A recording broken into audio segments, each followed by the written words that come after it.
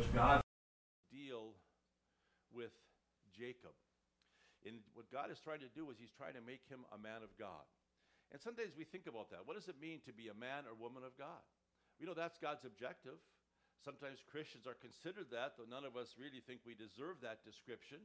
But that's what God is doing in our life. And all that means is that God is trying to make us more like himself, more like the person God intended us to be. We often forget that at the fall, that image of God was scarred because of sin, was tarnished in our lives. Sin created in us a rebellious attitude, a selfish attitude, a self-serving mentality in which we put me first rather than God first. One in which we have a desire for the distasteful things of this world. It's described in 1 John 2 as our lusts for the world and all that it has to offer. And all those things have ruined our relationship and has hindered us from functioning as God has originally designed. And that's why when God sent the Lord Jesus Christ, he was implementing a rescue plan, a deliverance. And though we as human beings sometimes look at that as odd and we think that, some people think, I don't need any help. My life is going on just fine. We don't recognize that God gives us throughout Scripture repeated warnings, which really could be a promise because God's warnings come true just as well as his promises do, that if we sow to our flesh, that means if we live a life persistent in the flesh, pursuing ungodly appetites in the world, it will bring destruction. That's a warning. God warns us over and over and over again. And it's no different than sometimes with our children. We warn them of certain behaviors, hanging out with the wrong people, and watching or sitting on their social media and observing the wrong stuff. It brings destruction. It destroys lives. It destroys families. It destroys peoples and nations. And God's objective was to rescue us from not only from the penalty of sin, from eternal hell, but he wants to rescue us from those habitual things that sometimes we don't even realize destroy us. I mean, what person who you may know or observe that have been overcome by some form of substance abuse, when they started down that road, thought that they were going to be a victim. They thought they had it under control and things were okay. Well, see, we're blind to those consequences, but God isn't. And that's why he warns us and takes heed. And that's why part of his rescue plan is not only to rescue us from hell through saving us through the Lord Jesus Christ and asking us to simply put our faith in him, but then he seeks to, through his word, bring light to our lives. Light that dispels the darkness of our thinking and our perspectives and our attitudes and our priorities that will lead to good consequences, that will lead to abundance of life and bounty in life and blessing in our families as well. And that's what God's doing with Jacob here in this passage. God begins to deal with Jacob personally. God wants Jacob to be more than simply the recipient of the covenant promises. We've seen that. He wants him to be more than just the one on which he would shower his blessings, and he has done that. God wants Jacob to be a godly man, just as he would desire that you and I would become men and women of God. More than just Christians on our way to heaven, but people, as Ephesians 4:1 says, who walk worthy of their calling. People through which God can make a spectacle of his love and grace before the world, so much so that the world can see Jesus in us. They see the difference and the distinction for those who walk in the light and according to the truth of God's word. People should see that difference. That's God's intention, his design, and that's what he is doing in our lives as he seeks to make us more like himself. And so that's what God's doing here in the life of Jacob. See, up to this point, Jacob has lived his life by lying, cheating, swindling, and manipulating. That's how he got through life. We see it from his birth all the way up through this point in his life. He had a great survival instinct that he relied upon, but that doesn't mean he was a godly man, even though God had chosen him and blessed him. And in this chapter, we can learn some lessons from how God seeks to tame us, in reality, how to bring us to a point of recognition that the best place to be in life is to be in a right relationship with God, to be standing upon the truth of God's word. That is not only right before God, it is safe for us. It is what brings stability and assurance for the future to our lives. And so here we find Jacob here in this passage anticipating meeting Esau.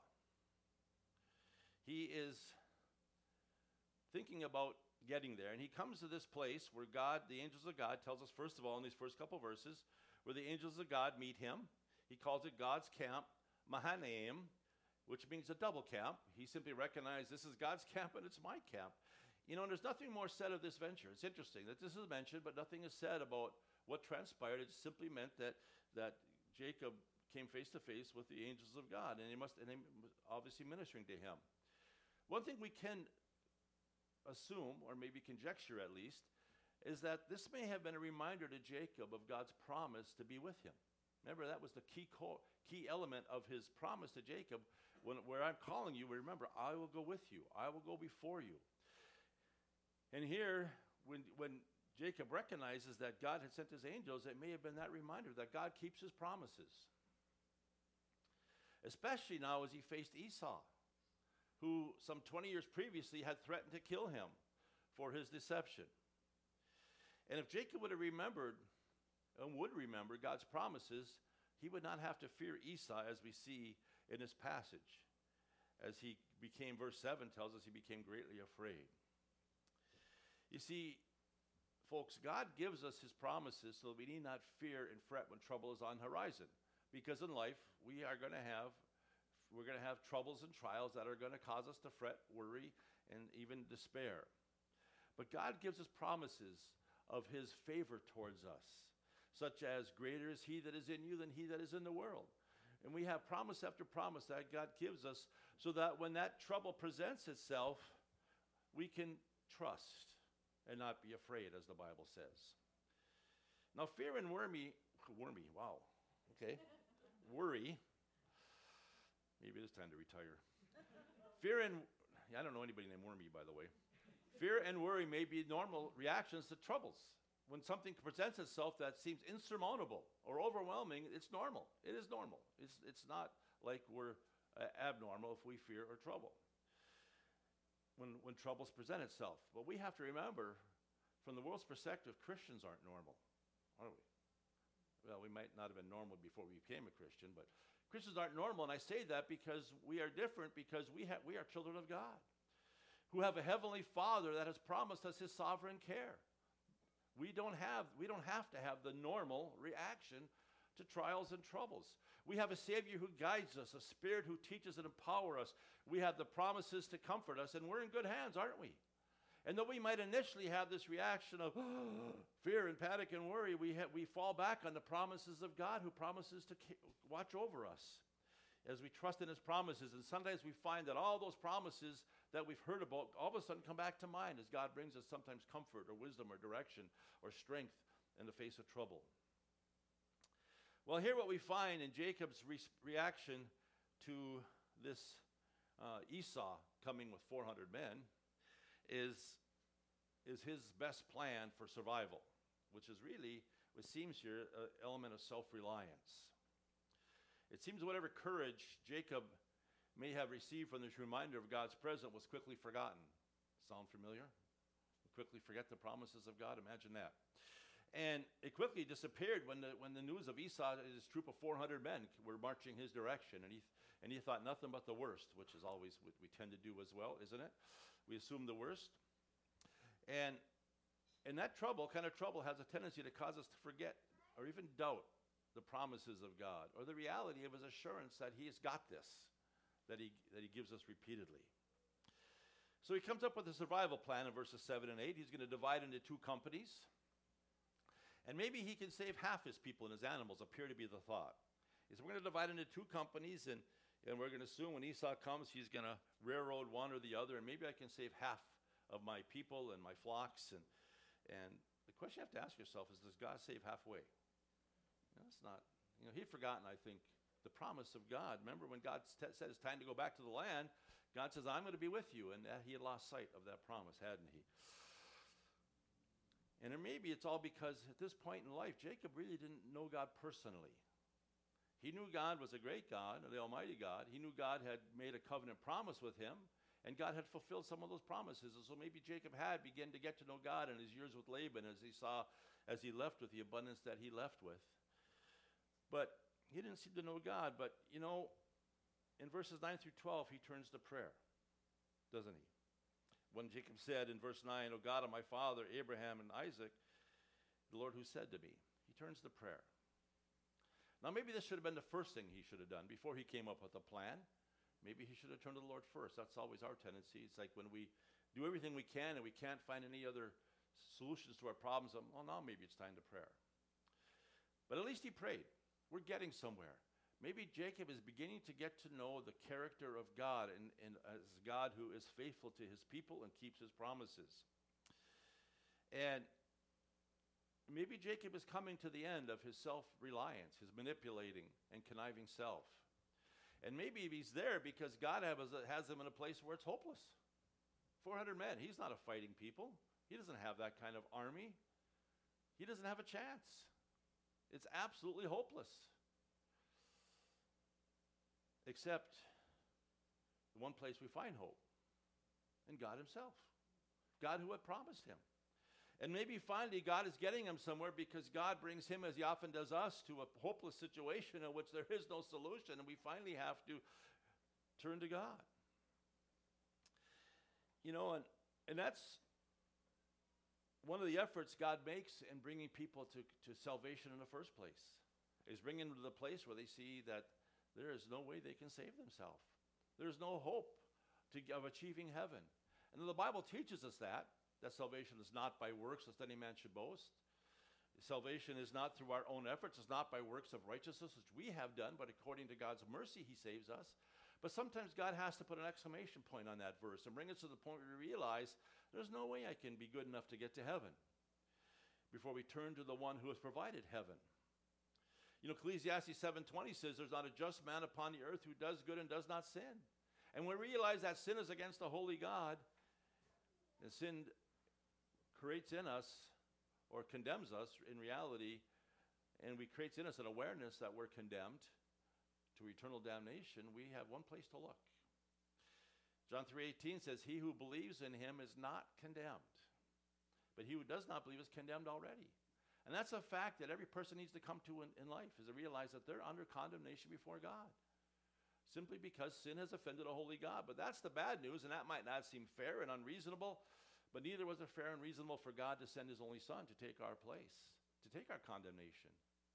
So that when we believe in him, the next phrase says, because he has not believed in the name of the only begotten Son of God. When we believe on him, we can know we have eternal life, isn't it? John 5:24, a couple chapters later, says this: most assuredly I say to you, he who hears my word and believes in him who sent me has everlasting life, and shall not come into judgment, but has passed from death to life.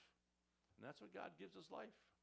God gave his son so that he could give us life, the forgiveness of sins, life eternal and life abundant. And that's what God often has to do, is bring us to a point in our lives where we realize that we need a Savior. But then as we grow in our Christian life, he brings us to the point, often he's bringing Jacob, to where we realize that, life is futile unless I put God first, unless I honor him in my life, unless I seek him. And in this prayer that he prays in this passage, we see some wonderful attitudes.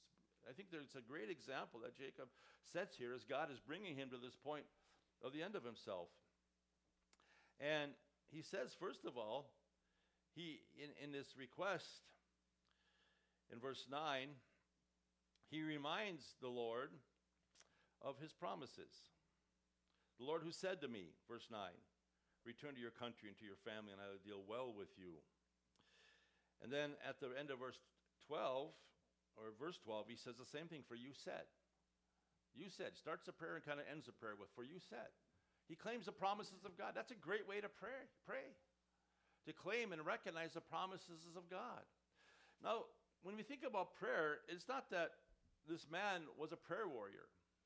In fact, sometimes the thought of that, the idea that Christians have adopted that there's power in prayer can be misunderstood. I read of someone recently who wrote on this topic and said, the power isn't in the prayer, it's in the person we're requesting a request to. It's in God himself. There's no power in our breath, or even in the sincerity of our hearts. The power is in God himself. And maybe if we have some sincerity, we can rest in the answers he gives us. We can trust him to take our requests and consider them as he promises to do. But the power is with God. And here he's exhibiting that in the sense that he recognized, God, you made the promises. You promised me. And he's exhibiting a faith here in this prayer, to recognize, God, I don't understand what's going on. Life's spinning out of control. I may be facing my last day on the earth, but you made me a promise, God. You promised to be with me and to bless me and to prosper me in the land. A wonderful thing to pray the promises of God. And in verse 10, he goes on in expressing a humility when he says, I am not worthy of the least of all your mercies and of all the truth which you have shown your servant. I'm not worthy. Interesting. I'm not sure Jacob of a few days, weeks, or months before this would have had this perspective. And maybe Jacob is having this, this, as we call it today, coming to Jesus mentality of facing himself and recognize that I'm not worthy. He recognizes himself as undeserving. When we get a glimpse of our holy God, our almighty God, we realize that we aren't worthy to stand in his presence in reality because of his righteousness. He wants us to stand in his presence, but because of his awesome holiness, we are unworthy. Remember Isaiah in Isaiah chapter 6 when he had a vision of the throne room of God and he fell on his face and said, woe is me, for I am undone, for I am a man of unclean lips, and I dwell in the midst of a people of unclean lips because my eyes have seen the King, the Lord of hosts. And Jacob is at that point. And it's a point we need to come to if God is going to bring surrender to our lives, to realize how much we need him. Like it or not, God has created us to live in dependence on him, to live in relationship with him. And that dependence isn't slavery per se, as we think of evil taskmasters. It's a place of bounty and blessing. God has created us for fellowship with him, to enjoy his love, to share his joy, to rest in his peace. It's the place God's designed humanity. Now, those things are all things the world's chasing after, all over the world. But they forget to look to the one place they can find it, in Jesus, the Prince of Peace, the Savior of mankind. And it takes your humility to recognize that we need him. So what a tremendous attitude he displays here. I'm not worthy. I'm not worthy of your deliverance, of your rescue, and of your favor. And he mentions here, in that context, he says, for I have crossed over this Jordan with my staff, and now I've become two companies. He recognized maybe that his plan made him more vulnerable. His plan was kind of futile. He says, how stupid could I be? He might have been thinking. And that's a good place to come, actually. Humility. And then in verse 11, we find a tremendous honesty when he says, and request, deliver me, I pray, from the hand of my brother, from the hand of Esau, for I am terribly afraid. I fear him. I'm terrified. That's just an honesty. Sometimes we don't like to admit that. But it's just honesty before God. God, I'm terrified. Most people say, well, it's, some people say Christians, self-righteous Christians say, it's a sin to be afraid. No, fear is normal. But we overcome our fear by casting our cares upon him, by relying on him. And Jacob's just being honest. He says, I'm terrified. Please deliver me from my brother. He was absolutely convinced that Esau was marching to annihilate him because of his rash statement some 20 years before. And so Jacob, in his honesty, recognizes his only hope was deliverance by the power of God. Now, what we have to ask ourselves, if we kind of step back a minute and observe this, is this just one of those prayers that people pray when they get in trouble and then forget? Whatever commitment they made to God, they forget. Because that happens. We get into big trouble and we think, God, I'll serve you 100%. And then when the trouble decreases a little bit, God, I'll serve you 80%. And then when life gets a little better, God, I'll serve you 50%. That's how it goes. That's comical. I think there's been probably skits and movies made about that, but that's how people are with God. It's just one of those times when by the time the trouble passes and life is good, we forget God. And that's why some people have said in church history, sometimes times of peace and prosperity are harder for Christians than the time of adversity. Because in adversity, we come to the end of ourselves and recognize that we need to walk with the Lord. But in our bounty, we think life's good. I've got this. I don't need anything. Is this one of those prayers? Is this one of those places he's at in life? Or is this a real change of attitude?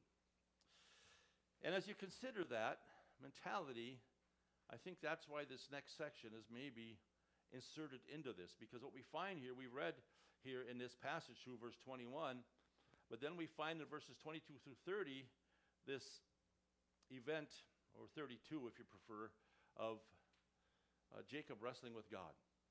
A confusing passage, hard to understand. And, you read this, you think, why in the world is this thrown in the middle? Because in chapter 33, then it picks up again, Jacob and Esau coming to meet face to face. So why is this thrown in here at this time in life? And it can only be because it's relevant to what's going on in the life of Jacob. It's apparent here that God, the Lord, is dealing with Jacob to bring him from one of those prayers that people pray when they're in big trouble and then forget when life is good, to a person who has sincere faith, who sincerely wants to walk with God, being, as we'd say today, a Christian who is real in their walk with God, a Christian who hears God's word when it is taught and preached. And so we find, let's read through this, and then let's just make some observations. Verse 22. And he arose that night and took his 2 wives, his 2 female servants, and his 11 sons, and crossed over the ford of Jabbok. He took them, sent them over the brook, and sent over what he had. Then Jacob was left alone, and a man wrestled with him until the breaking of the day. Now when he saw that he did not prevail against him, he touched the socket of his hip, and the socket of Jacob's hip was out of joint as he wrestled with him. And he said, "Let me go, for the day breaks." But he said, "I will not let you go unless you bless me." So he said to him, "What is your name?" He said, "Jacob." And he said, "Your name shall no longer be called Jacob, but Israel. For you have struggled with God and with men and have prevailed." And Jacob asked, saying, "Tell me your name, I pray." And he said, "Why is it that you ask about my name?" And he blessed him there. So Jacob called the name of the place Peniel, for I have seen God face to face, and my life is preserved. Just as he crossed over Peniel, the sun rose on him, and he limped on his hip. Therefore to this day the children of Israel did not eat the muscle of that shank, which is on the hip socket, because he touched the socket of Jacob's hip and the muscle that shrank. An unusual account, isn't it? Hard to understand. Maybe we don't get all of it. But it is apparent that the Lord is dealing with Jacob, because the person he seems to be wrestling with is called the angel of the Lord. And we won't turn there, but if you someday want to read on your own in Hosea chapter 12, this account is repeated. And it says here in Hosea 12:3, he took his brother by the heel in the womb, and in his strength he struggled with God. Yes, he struggled with the angel and prevailed. He wept and sought favor from him. He found him in Bethel, and there he spoke to us. That is the Lord God of hosts. The Lord is his memorable name. And so many people believe that this is the pre-incarnate Christ in a theophany, and an appearance as a man who wrestled with Jacob that night. And the point we need to recognize is that the man wrestled with him. And one commentator made that point. The man came and wrestled with Jacob. That's what it says in verse 26. A man wrestled with him. And it could be that, I think it was Dr. McGee who points out that Jacob probably didn't want to wrestle. He wanted to be alone. In verse 24, we find him alone. Alone. Remember, he sent his companies across. He had Laban behind him, Esau ahead of him. He didn't need a third enemy right now, opponent. He didn't need this in his life. He wanted to be alone and maybe try to figure out what was going to happen in the day ahead. But God had other plans. God said, you might want to be alone, but I've got other plans.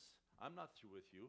And God apparently wanted to conquer this man before he entered the land of promise and blessing. And though Jacob had been one chosen to inherit the covenant promises, he had not yet learned to walk with God.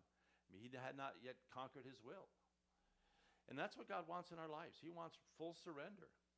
And that might sound, subhuman to some to think of surrender. But all it is a surrender is all it's a recognition is that God is a sovereign king and Lord of all, God of God, King of kings. And that his word is our guidebook in life, and that's what God wants in our lives. It's not for us to lead a double life, a double standard, to be Christians with a little, go to church, who live for ourselves during the week and sprinkle on a little churchianity on Sundays. God wants us to walk with him every day. He wants our hearts, doesn't he? And we know that. And God here is accomplishing that when he weakens him. Comes to this point in this wrestling match that he touches his hip and he makes him lame. Now we know that God wouldn't have had to wrestle for more than a nanosecond in reality, but God is making a point here. And God didn't have to just touch his hip, But God is bringing to Jacob, showing him in all his stubbornness, for Jacob wrestled all night in his stubbornness and his refusal to surrender. He's showing him his weakness. And though here it's a physical weakness, it also represents a spiritual weakness. That our inability to overcome the things of God, to rebel against the ways of God, to neglect the things of God. We need to walk in dependence upon the Lord. And that's indicated here when he goes from wrestling to clinging. Notice the change. In verse 26, he says, let me go. So the day breaks, he says, I will not let you go until you bless me. Now that's a vital change. From wrestling, fighting against God, to clinging to God. That's the key. I think that's a key change in this passage, where he goes from refusing to surrender to clinging, to hanging on to God himself, and that's seen in his desire to be blessed. So maybe taking all night represents to us our stubbornness to submit to God, to surrender to him, to let God be God in our lives, to put him first, to respect his word. And sometimes you have to wonder how many wasted years there are in our lives when we refuse to get real with God, to take his word seriously, to be engaged with him moment by moment and day by day and allowing him to accomplish his will, to open his word or go to a Bible study or come to church and expect to be taught, convicted, and instructed and rebuked, because that's what 2 Timothy says the word does. You see, at this point, I believe Jacob recognized the Lord, and I think we find that here in verse 30 when Jacob confirms it, when he says, I've seen God face to face. He had recognized the God who had blessed him was the God who was seeking to humble him.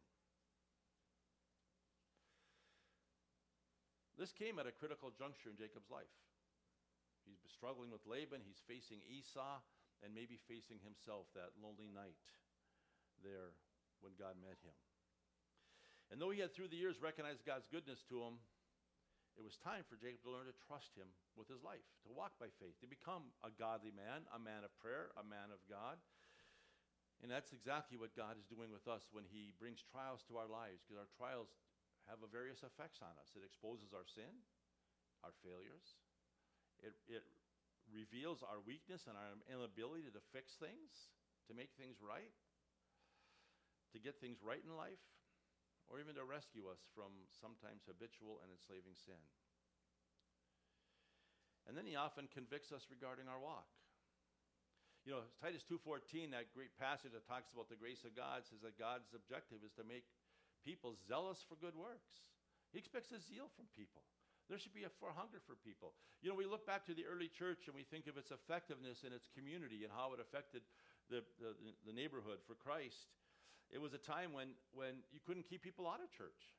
You didn't have to lock people in. You had to lock them out because there was no room. There was a zeal. There was a hunger. There was a reality of a recognition that life is short. And as I mentioned last week, I think even as we look at the events going on in our world, as possibly the stage is being set. Now, we don't know the days or seasons. I'm not saying this that the rapture's around the corner. It's going to happen this week, so get your affairs in order. But the stage is being set. Prophecy is occurring possibly before our eyes, and that should impact us with the reality. If God did give us a date and said on December 1st, rapture's going to come, how would we live the next month?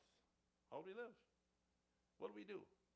Would we go back to painting our hubcaps, and scrubbing the knobs on our cabinets and all those things? I don't think so. I don't think so. I think we'd see the millions around us who needed to know the Savior. And we'd be in prayer and in boldness for him. Well, God tells us to live in light of his coming. And that's what he's seeking to do with Jacob here, to create a man who is zealous of good works. I'm going to share this observation because I've heard it from many different fronts, it seems like, in the last month or two. And many teachers are commenting that churches are filled with Christians who are not really serious about their faith. Their churches might be full. They might be attended. But how many are sensitive to the voice of God? I'm not saying God's going to come up and whisper sweet nothings in your ear, but he's going to speak through his word. If you're a believer, you have the Spirit of God. And his objective is to teach you the deep things of God. And when that teaching, it's going to bring conviction, because whenever the light of truth comes into our life, it exposes darkness. So we have teaching and conviction. They always go hand in hand. Do we receive it? Are we sensitive to it? I remember as a young person and being part of a church that was thriving and growing, and as young people, we like to use all our slang, and we think, boy, that message just ripped me apart today.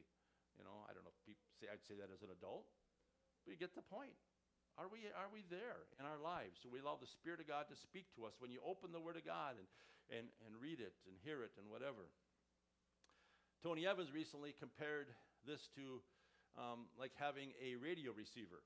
And he compared the new life we have in Christ, the Spirit of God live within us. This week, he mentioned that it's like having a receiver. When we have new life in Christ, we can receive the message from God. We have the ability through the Spirit of God and the new life we have, we can hear the things of God. But he said many are sitting in church with their receivers turned off.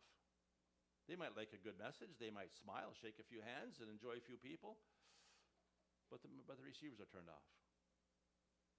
And he says churches are filled with them. And although as Christians we have the capacity to know the Lord, to grow in our love for Him, and enjoy His goodness to us, in reality, we just end up then, in that case, living in the strength of the flesh, with a little churchianity sprinkled in. So how many are like Jacob? They attend church, they hear a nice message, but it never pierces the heart. Hebrews 4:12 says the Word of God is alive and powerful, sharper than a two-edged sword. It pierces the dividing asunder of soul and spirit, of joints and marrow. It is the discerner of the thoughts and intents of the heart. That's the effect the Word of God should have on us. But too often when that happens, we leave church thinking, who told that preacher what I did this week? Nobody, by the way. You have the Spirit of God. And we blame the preacher.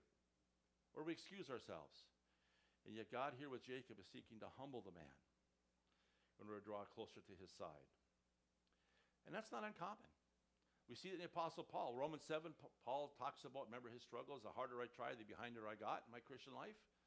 Because he hadn't learned to walk in dependence upon the Spirit of God. In 2 Corinthians 12, Paul talks about his affliction in the flesh, this thing that God had sent him to keep him humble, because he found out his strength is made perfect in weakness.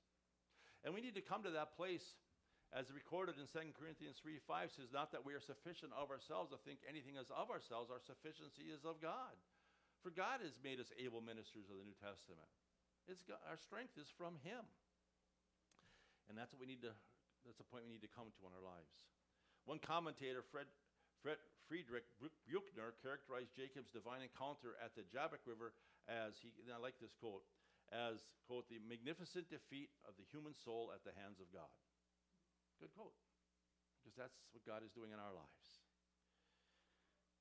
I believe often